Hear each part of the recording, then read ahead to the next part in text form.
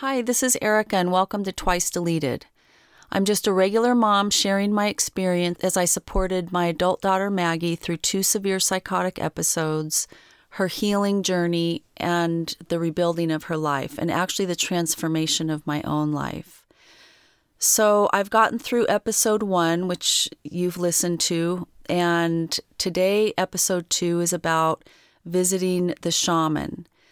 And I've found it to be very difficult to do these episodes because it's bringing up a lot of emotion for me. I'm having to put myself out there.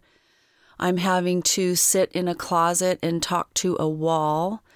So I just hope that you bear with me as I forge ahead. I feel that it's really important for me to share my story. I'm hoping that maybe somebody gets something out of it. So I want to go ahead and recap episode 1, and that was all about Maggie's psychotic episode, her stay in the hospital. So this all occurred over a period of 3.5 weeks. And during that time, I felt like I received guidance from the universe or spirit and messages to take her to a shaman because what happened to her didn't make sense to me. And so that's exactly what I did. So I'm just going to go ahead and jump right in now. Maggie and I had to take a 7-hour drive from Arizona to California, where Gogo Akaya is. And I was nervous because my nerves were really raw from having Maggie home for a whole week after she had stopped taking her medication. One of the reasons is because her behavior was very unpredictable, and she tended to get aggravated with me a lot. And so I was walking on eggshells constantly, and so was my husband. But at least I had my husband with me. I knew that once I started this drive, it was just going to be me. And so honestly, I was really, really nervous about doing that. But I had no choice. I needed to get Maggie to go see the shaman. Now, at this point, she had agreed to go, and so that was wonderful. So it was easy to get her in the car and start the journey.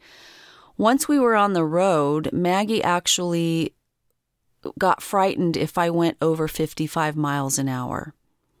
So I had to drive 55 miles an hour for the whole trip, and it was the longest trip of my life, literally. And we stopped a couple times to use the restroom and get gas and get some snacks. And every time we did, Maggie would start talking to total strangers. She was very difficult to redirect back into the car because she wanted to talk to everybody or obsessively clean the bathroom countertops. And I mean, honestly, it was just a miracle that I landed in California finally. Now, Maggie and I went ahead and stayed the night with my sister because coincidentally, my sister lives about a 20-minute drive from Gogo Akaya. So how convenient is that, right? I mean, I that was a blessing. So we stayed the night with my sister. We got up the next morning and took the 20-minute drive to where Gogo does her healing. And I found it, which was great. It's up in the mountains, so lots of trees out in nature. And it's on a property that has several little cabins on it. And then it has a main house and then a roundhouse, which is where Gogo Akaya does her healing ceremonies. So Maggie and I found our cabin, and we went ahead and started unpacking our snacks and food. We had to take all of the food that we would eat with us. There wasn't any food service up there. And we're settling in, and Gogo comes to the cabin, and she says, "Oh, you guys want some extra time to settle in? I know you're probably tired from the journey." And I looked at her and I said, nope, we can get started right away. Because I had all of my eggs in this one basket. I didn't know if it was going to work. I didn't know if she was going to be able to help Maggie. But I was really looking forward to whatever was going to happen during this 3-day retreat with Gogo Akaya. So Gogo Akaya instructed us to get our white clothing together. She had asked us to bring some supplies. So that was white clothing for both Maggie and myself for 3 days, and some various color candles, and also some food and tobacco offerings for the ancestors. So these were things that she was going to be using during the ceremonies. So we got our white clothes together, and we met Gogo Akaya over in another area where she did some cleansing. It was kind of like she had a bucket full of water with some herbs and other things. It actually smelled really nice. And she poured this water over us. And then we dressed into the white clothing. And the water was freezing, I just have to say. So this was our first experience with Gogo Akaya. And I thought, oh my God, what did I get us into? But I had faith because I knew that I was guided to go see Gogo Akaya. And so we went to the roundhouse, and I could hear some drumming and singing and other, I don't know, it was just a noise going on in there. And Gogo Akaya had another shaman helping her. Her name was Gogo Tuli. And so Maggie and I went into the roundhouse, and as we entered, Gogo Akaya had us stand there while she smudged us. And so what smudging is, if you don't know, is it's the burning of sage, and it's to energetically cleanse a space or an area or a person, I guess. So she did that with both of us, and we went in and we gave her the candles and all of the things that we have brought. And then individually, we each had a divination with Gogo Akaya. And a divination is when Gogo Akaya connects with her spirit guides and basically gives us a diagnosis of what the issue is, what she has to work on healing. And I had my divination first, and the first thing that Gogo Akaya says to me is, your guardian angel has led you here. And oh my gosh, I was so relieved that she said that to me, because basically that was confirmation. I mean, I had self-doubt this whole time, but I was just going on pure faith. And then the second thing that she said to me was, this is going to be an opportunity for you to have a transformation in your life. So this is basically a spiritual awakening. And normally people have a couple spiritual awakenings during their lifetime. And I had remembered at that time specifically having a time in my life in the early 2000s when I had awoken to spirit, awoken to the fact that I am a spiritual being. And that was actually when I started understanding that I have my own intuitive sense, and that we can see signs in our environment that guide us along the way. So I was really grateful that I had that remembrance, because it just supported the whole process too. Now, I left the room, and then Maggie went in and had her divination. And I didn't know what she had told Maggie at the time, but separately, what she said to me was that Maggie had had an opening in her energetic field, and that when people have openings in their energetic field, it can happen that other energies that don't belong to the person can get in there and affect their behavior. And so one of the things she was going to be doing was balancing the energies out, making sure that Maggie's energetic field was intact and healed. So I didn't really understand that very well. I had heard that we have an energy body, a magnetic field around us, but I just accepted what she told me and had an open mind about going through these ceremonies with Gogo Akaya. So right then and there, we went ahead and started a ceremony on both ends or both sides of the roundhouse. Gogo Akaya had put blankets. So Maggy would go to one side of the room and I would go to the other side. And so Maggy had her candles that were lit and her offerings over on her side, and I had mine on mine. So it was kind of separated like that. Now, to give you an idea about what this roundhouse looked like, it was a really beautiful adobe building, and it had a huge sun painted on the floor, and it was just a really soothing place, very earthy, and I felt really good in there. So Gogo Akaya goes ahead and starts working with Maggy, and so like I mentioned before, a lot of drumming and things that I didn't really understand, so I basically just watched. And then Gogo Akaya did some work with me, and that was basically everything that I understood from that first ceremony. Now, what I want to highlight here is that prior to the ceremony and on the drive and those last few days, Maggy had been very agitated with me, and I had almost become not afraid of her, but it wasn't comfortable for me to be around her because I could feel the hostility. And after that first ceremony, that hostility towards me was completely gone.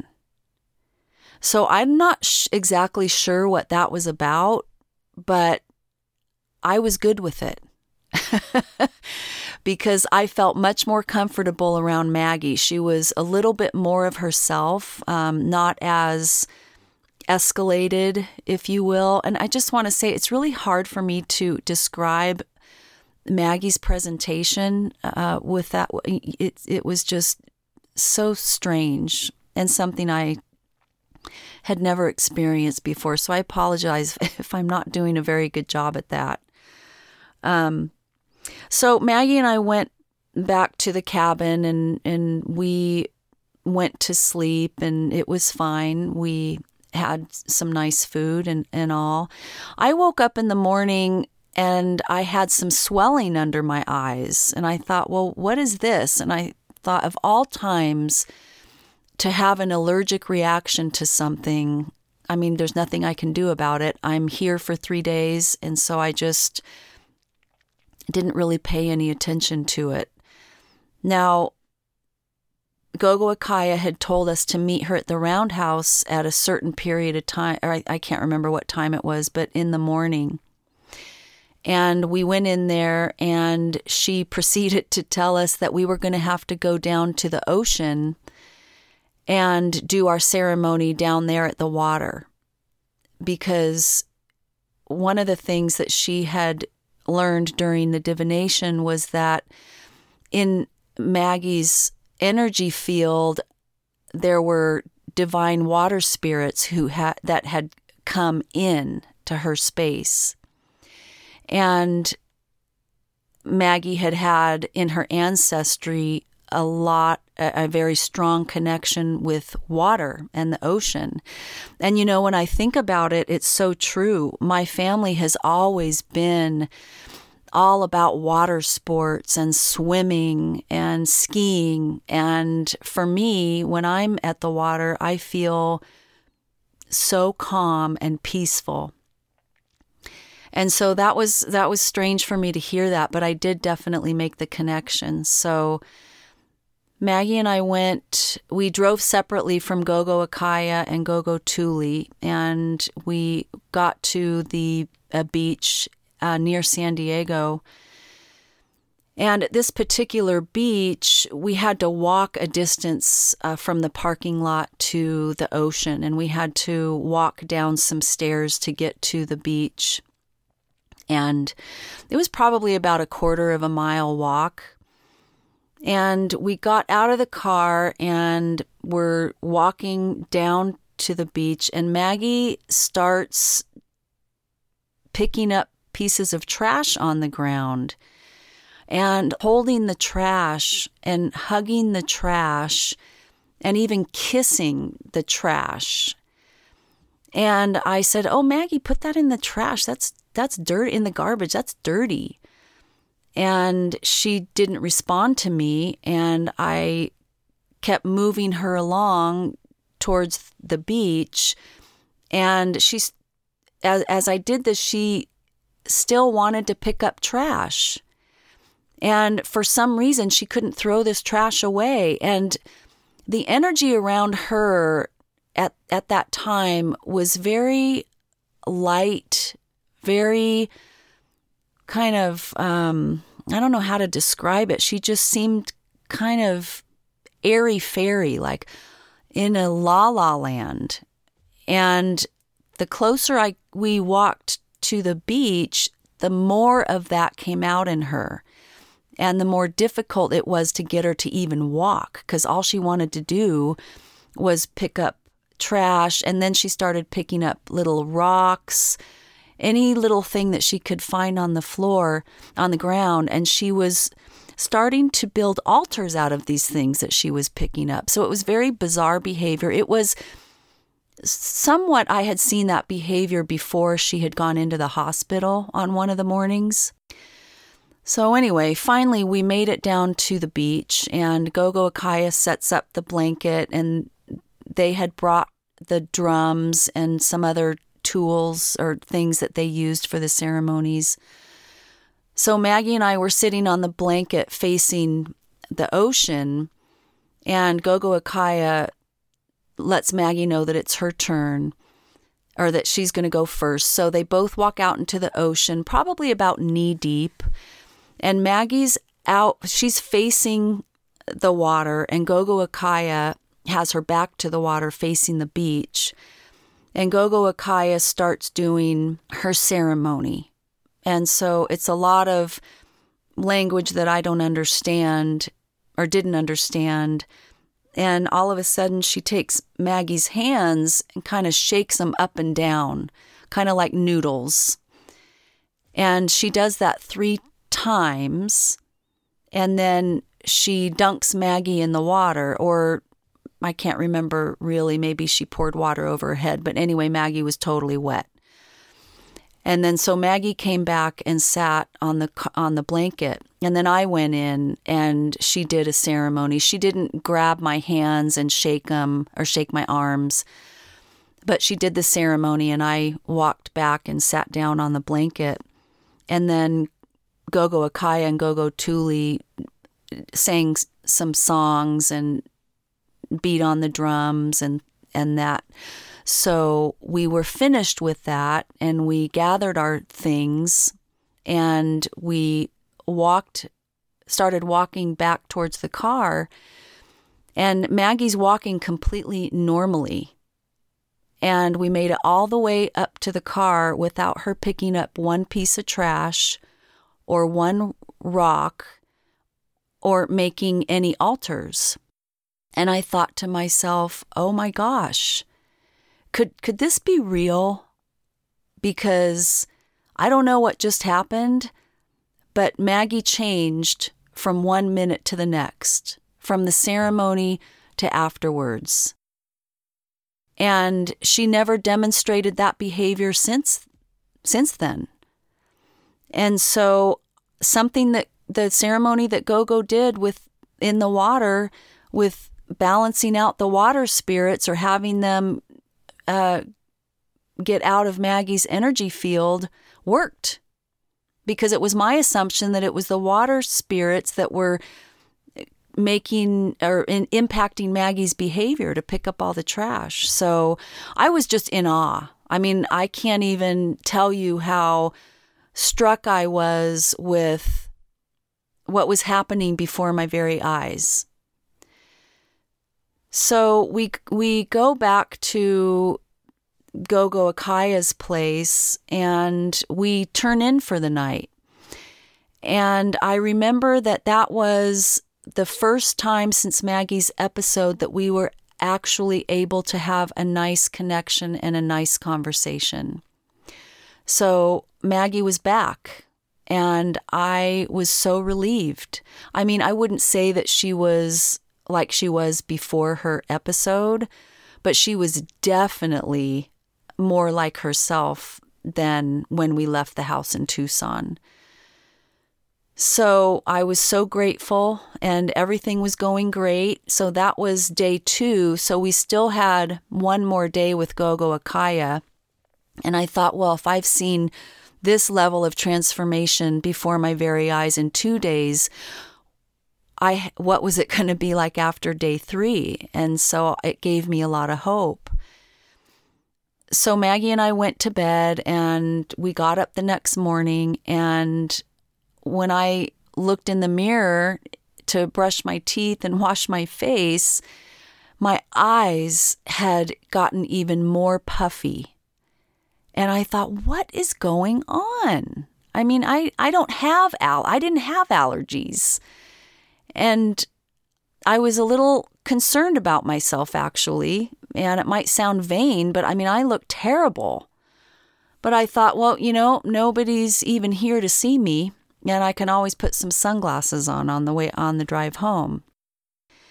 So anyway, Maggy and I got ready, and we got in our white clothes again, and we start heading up to the roundhouse, and we could hear Gogo Akaya and Gogo Tuli in there singing and beating the drums and things. And when we got about, I would say 20 feet from the door of the roundhouse, Maggy just stops in her tracks. And I said, what are you doing? And she didn't answer me. And I said, Maggy, come on, let's go. We'll go wait for Gogo Akaya outside the front door, because that's what we had typically done before. She has a little bench there that we sat on. And Maggy didn't really respond. She seemed like she was in some sort of trance. So I went and sat on the bench and waited for Gogo Akaya to come out and get us. So when she did, I said, I can't get Maggy in, and she's acting strange.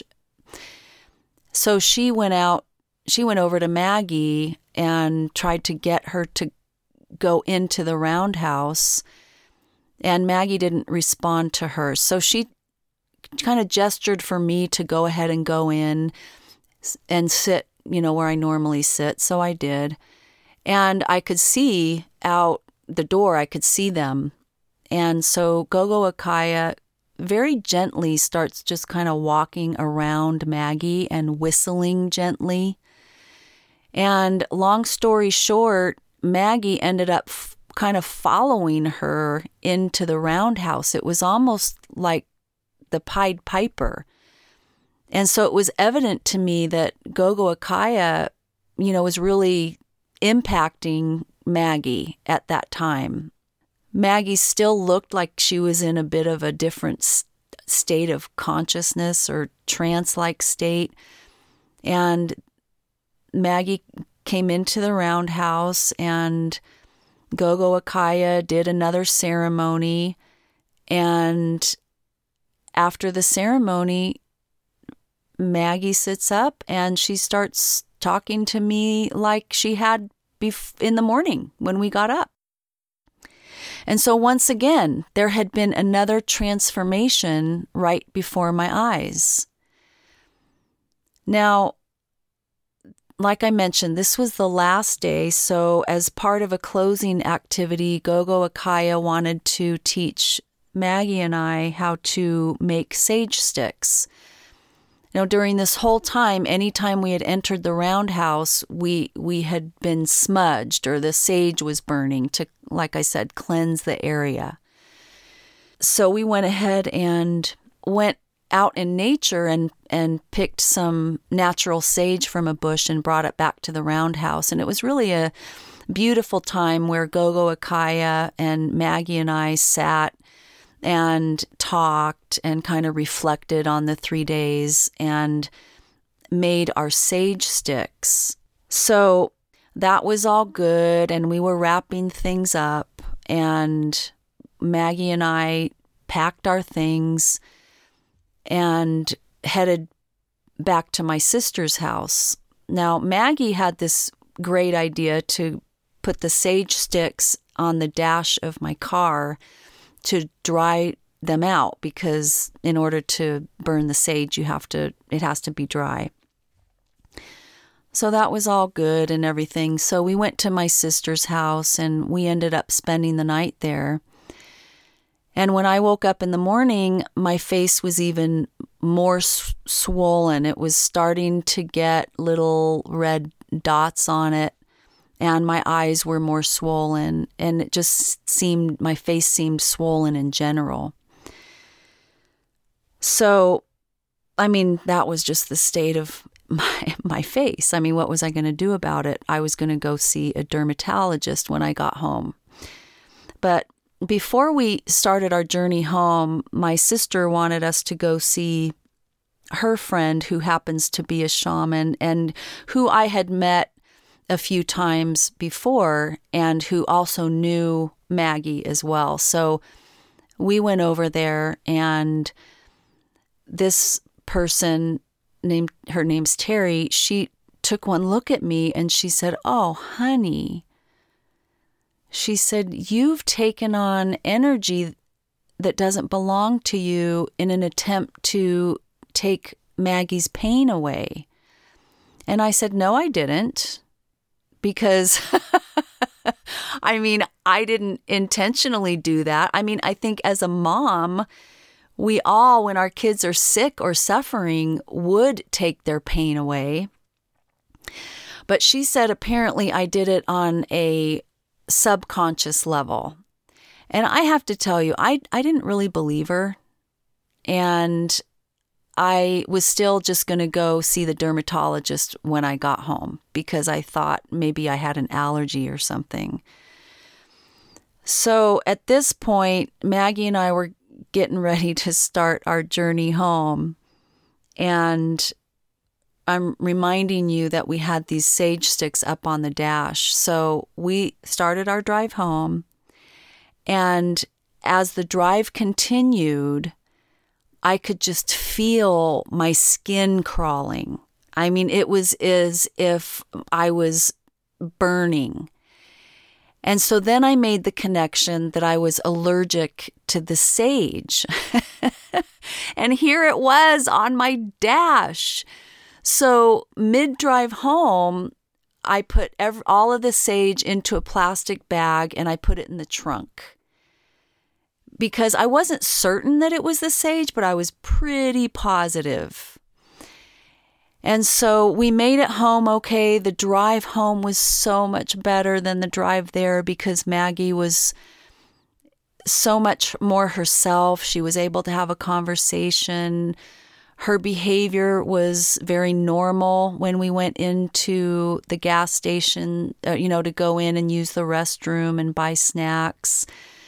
So I was just at that time so relieved to have Maggie back. And I didn't know what the future was going to hold for her or what was going to happen next, but I was just in that space of being really grateful for Gogo Akaya and the work that she does.